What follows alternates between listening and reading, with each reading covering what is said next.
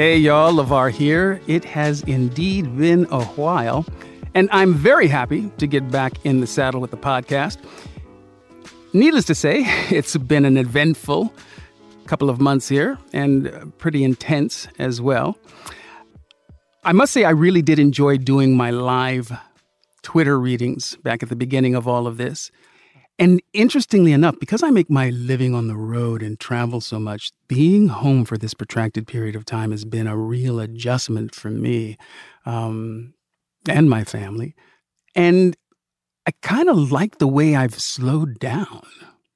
In fact, no, I'm certain that I've liked the way I've slowed down. And it'll be interesting to see. I'm kind of looking forward to when I get back out there in the world, doing it at a different pace. I tend to live my life like someone's chasing me, and I have a feeling that those days may in fact be over. We shall see. In any case, here's what I've come to tell you. Season 7 begins Tuesday, August 11th. Woohoo! And as always, I am excited to share new stories with you, but this has been kind of a unique opportunity for me because I'm going to read you some stories from authors that you've heard before, like Amel El-Makhtar, who wrote The Truth About Owls. And as always, I'm scoping out authors that are brand new, but coming in hot, as the kids say these days. And while you wait, I wanted to share something else with you. I know that you know the author James McBride because he wrote the story Goat, which definitely blew my mind, and I heard that a lot of you had a similar experience. Well, James recently published a brand new novel called Deacon King Kong, and that book this summer has gone straight up the charts and was picked for Oprah's Summer Book Club. Now, I recently had the opportunity to sit down with James on his virtual book tour for a conversation. This stop was presented by two local bookstores here in Los Angeles, Pages in Manhattan Beach, and Esalen Books in Leimert Park, a neighborhood here in L.A. And I'm very grateful that they brought James and me together for the conversation you were about to hear. Now, if you don't have your copy of Deacon King Kong just yet, might I suggest ordering it online from either of these fine booksellers? The novel begins in Brooklyn in 1969 in the Cause Houses Housing Project. And it follows the sequence of events after the eponymous drunk deacon of the title, deacon at the Five Inns Baptist Church, shoots a drug dealer.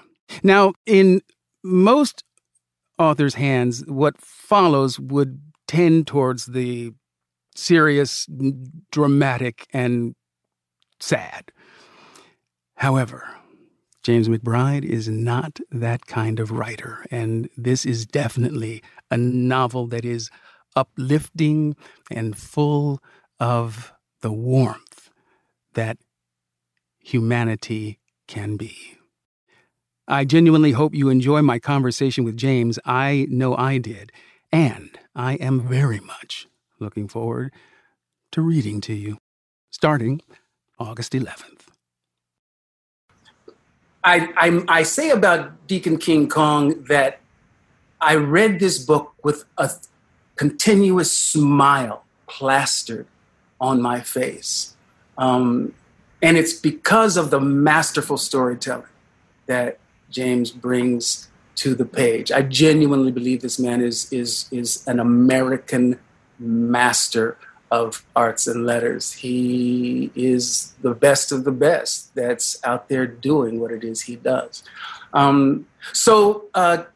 Hopefully there are a lot of you who have had an opportunity to read Deacon King Kong, because a lot of the conversation, or at least the beginning of this conversation, will center around the novel. James, how you feel? Well, thank you for that extraordinary introduction. Everything from there is going to be uphill, but let us proceed.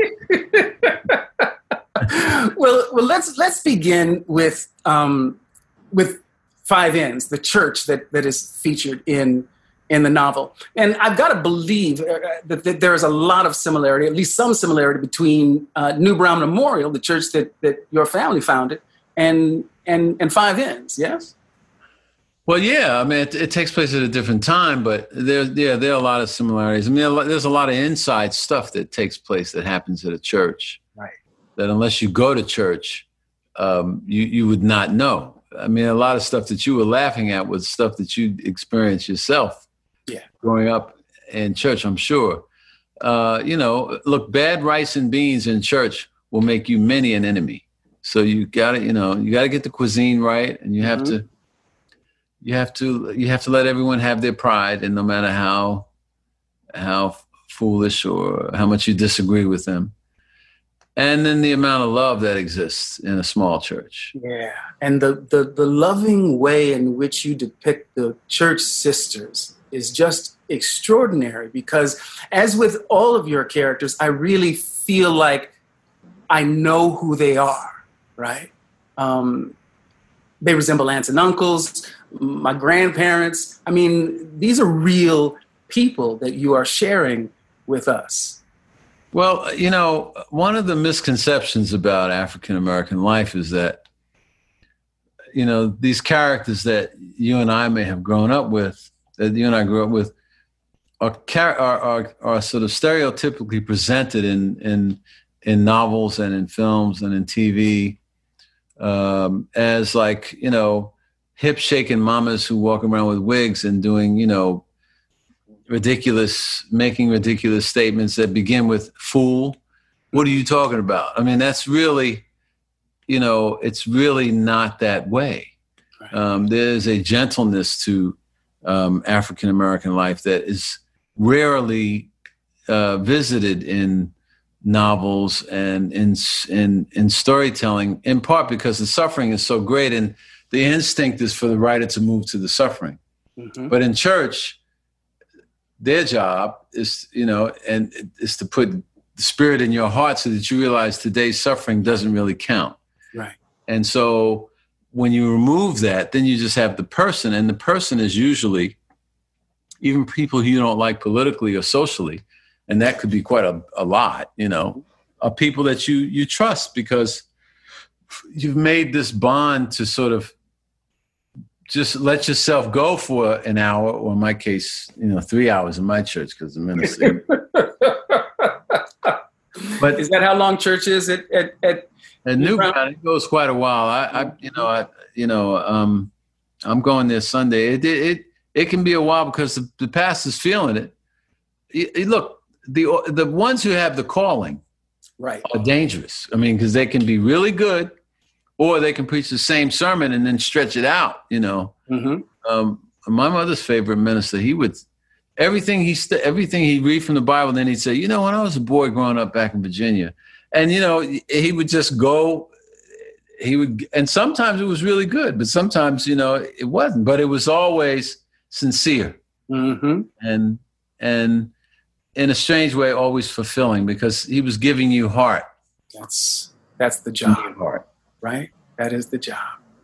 Do you think that the America of this neighborhood, Red Hook, in the book and the cause houses, and this sort of this melange of Black and Puerto Rican and Italian, and does that America exist anymore, James? Where people were forced by geography to be in close proximity to one another, and that even in the midst of great differences in culture and point of view and priorities, there was a sense of community.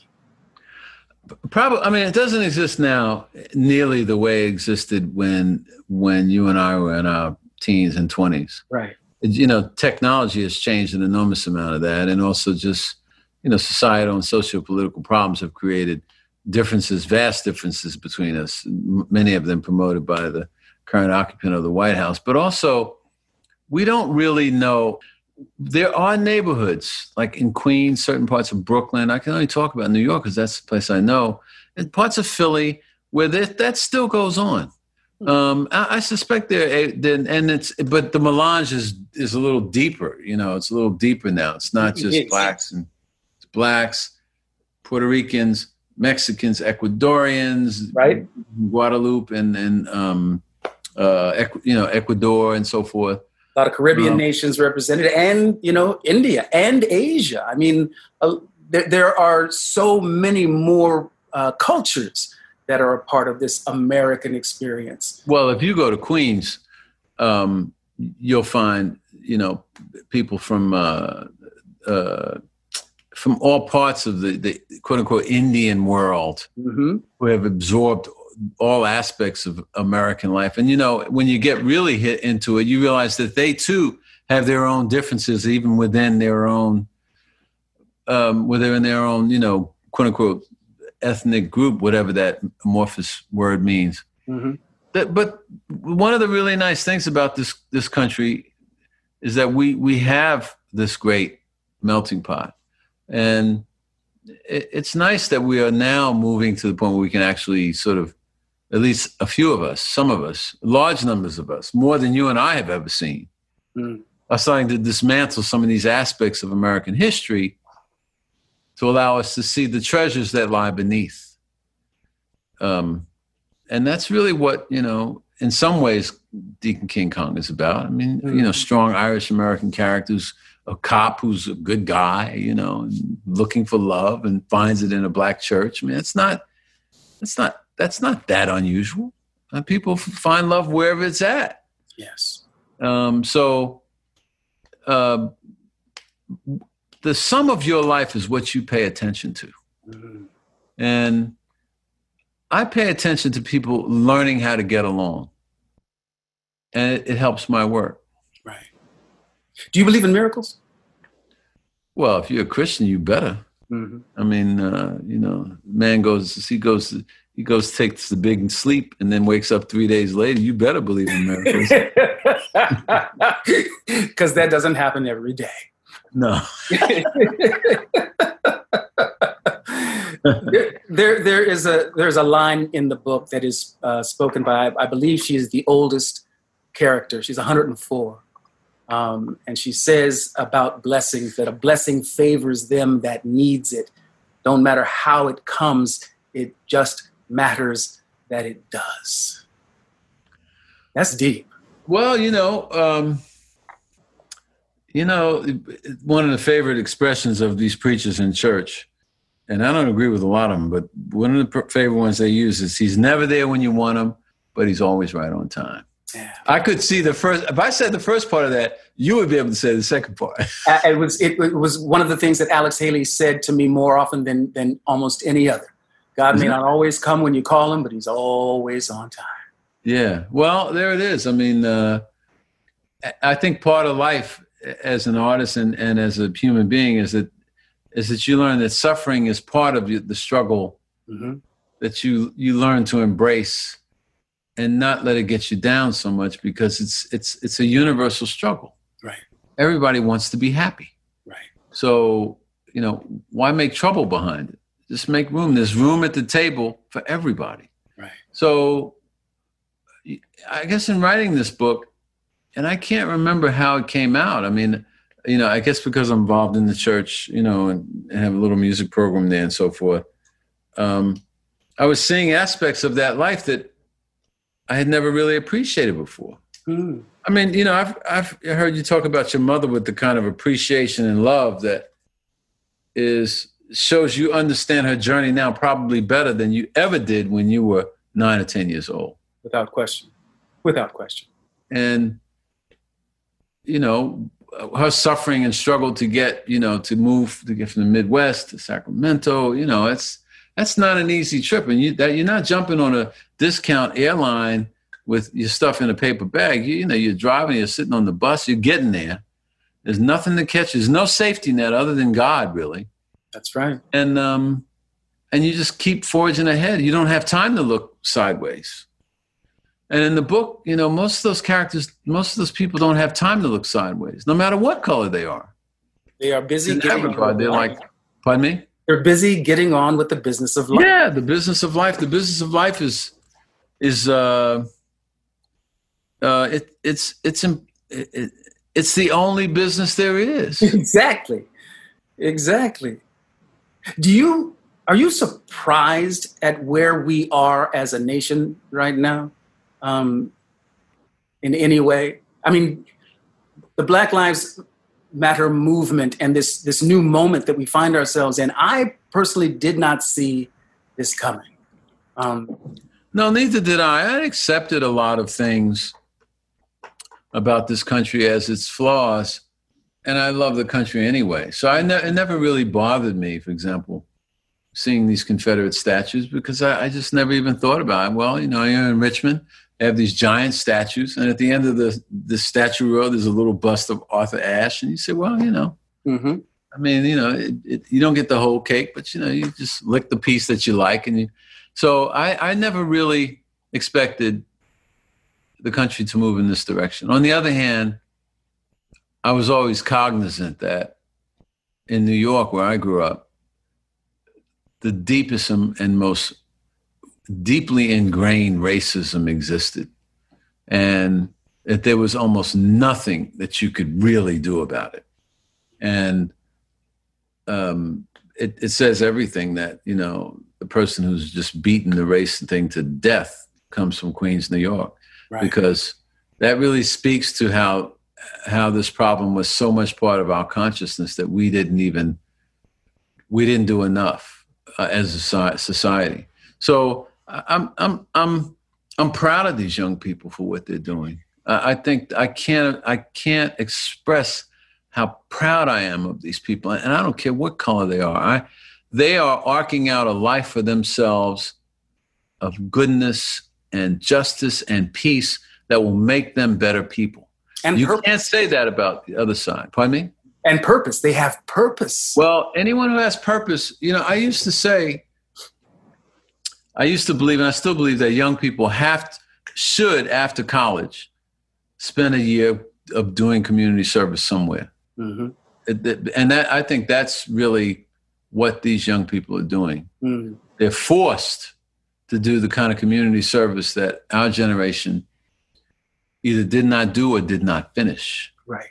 And for that, it makes them extremely special people and privileged people to some degree, despite the fact that we've left them a heaping pile of trash to sort through. A real dumpster fire of a world. Yeah. Seriously. And I talk to this generation a lot, and I tell them that you are going to need everything that you have, all of your faculties, all of your talents to tackle and solve these problems. And so it's one of the reasons why I'm trying to keep them connected to their imaginations through literature, because everything in this world began with a thought. And one of the reasons why I love fiction, and most particularly science fiction, so much is because it invites us into the what if. Two of the most important words in language in combination. What if?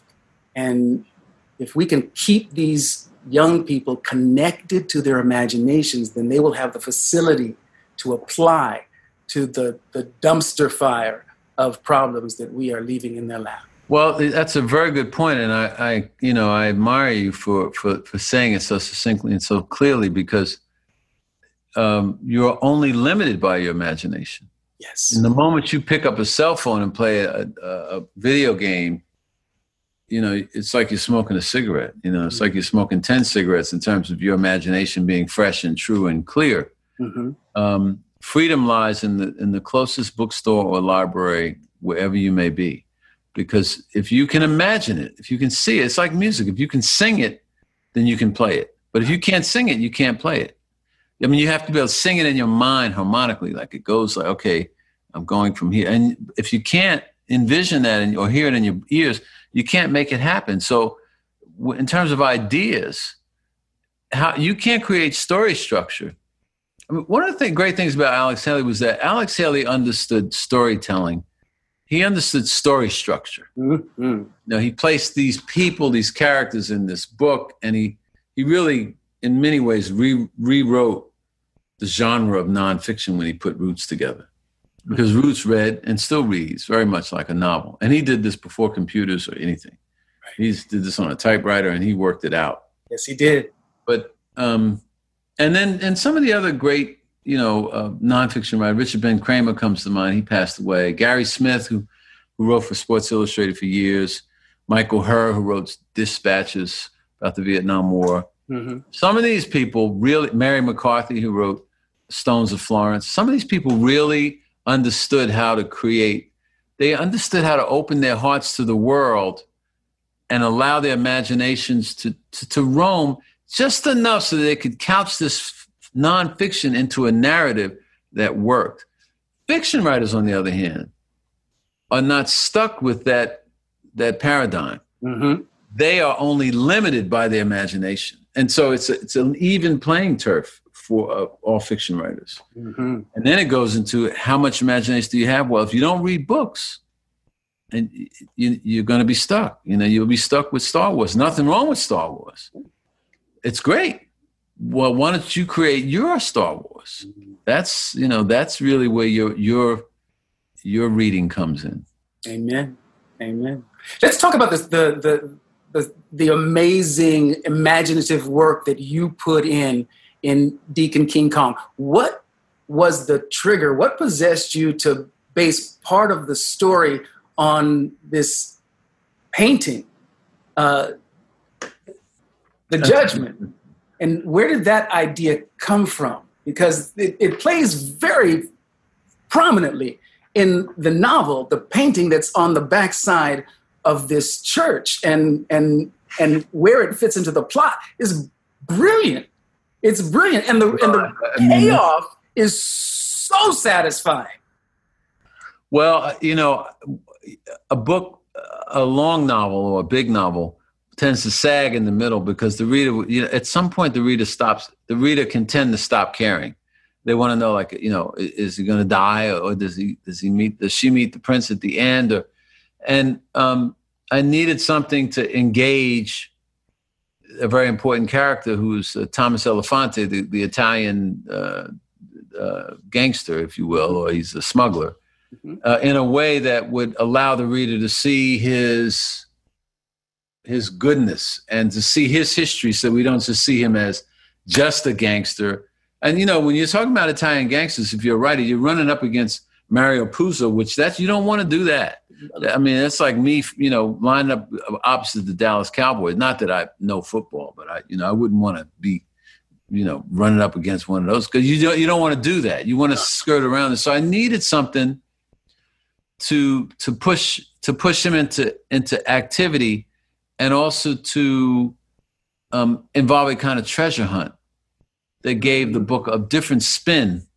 It gave the book some levity in the middle that would create this wide arc so that I could bring it together at the end. I really didn't know how it was going to end, but I knew that that I needed I needed something big, mm-hmm. and I needed something miraculous to take place that was yet believable. Yeah. And that's really what and the painting by Giotto, the Last Judgment, it's just a painting I like. I don't even know art. I like that. I have a friend who's a sculptor, and he does like abstract stuff. And he turned me on the Giotto, and I just I love the painting. I love his work, Yeah. So it's a brilliant device. It really keeps the story alive. It moves it forward, and you've got so many threads, so many characters, and so many stories, and multi-generational stories that are woven in this tapestry. It's a great read, and like I say, I grinned the entire time. Well, that's because you're seeing your own history in there too.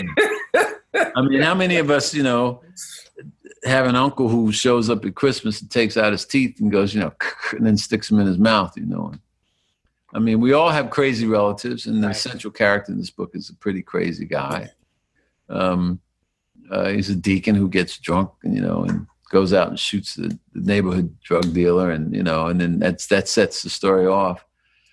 But what I try to do in this book and in all my books is to give people the idea that folks really who they might not know are just like them, and we all need to leave room to say that, wow, I didn't know, or I'm sorry, or I made a mistake, or, well, yeah, I'm like that too, or I have a brother or sister or husband who's like that. So, and you want to bring joy to people. Yeah.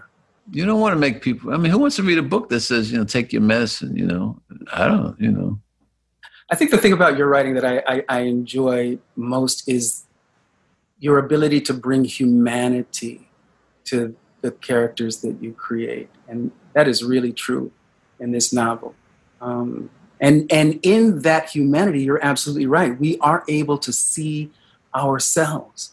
And the idea that we are more alike than we are not alike is really true about this existence. If we could only just recognize. Well, I think fiction lets you do that. Yeah. I mean, fiction, when I read The Human Comedy by William Saroyan when I was a little boy, I didn't know anything about California. Mm-hmm. I'm reading it in the projects somewhere, in Brooklyn, I didn't know. But I still related to, I think it was The Human Comedy. I'm almost sure it was. It's just, it was just, and he wasn't even, he was like Armenian or something. I mean, it didn't matter. The story's the same. The emotions are the same. That's what really powers writing. The sameness of us all. Yes. When you try to show how unique your characters are, you're done. All of the characters, most of the characters in this story have wacky nicknames, like Sport Code and Hot Sausage. What was your nickname as a kid? I had a couple. One was Cochise when I was little. I have no idea. That was just one of those fresh air fun camp names. Okay, Cochise. And then in college, they called me Brittles. And then when I became a full-time musician, they called me Cuddy. Cuddy. Cuddy, yeah. That was a nickname I got from a singer named Rochelle Farrell that I used to love Rochelle Farrell. Yeah. Boy, her voice is off the chain. Oh, she's the best. Why she call you Cuddy? I think it was it was like in term of endearment for cousin. Yeah. And then she introduced me to some players from Berkeley where she went, and they all started calling me Cuddy. There's some still call me Cuddy, and some people from college still call me Brittles. Mm-hmm. Mm-hmm. I mean, at least they don't call me Donkey, Horse. Oh.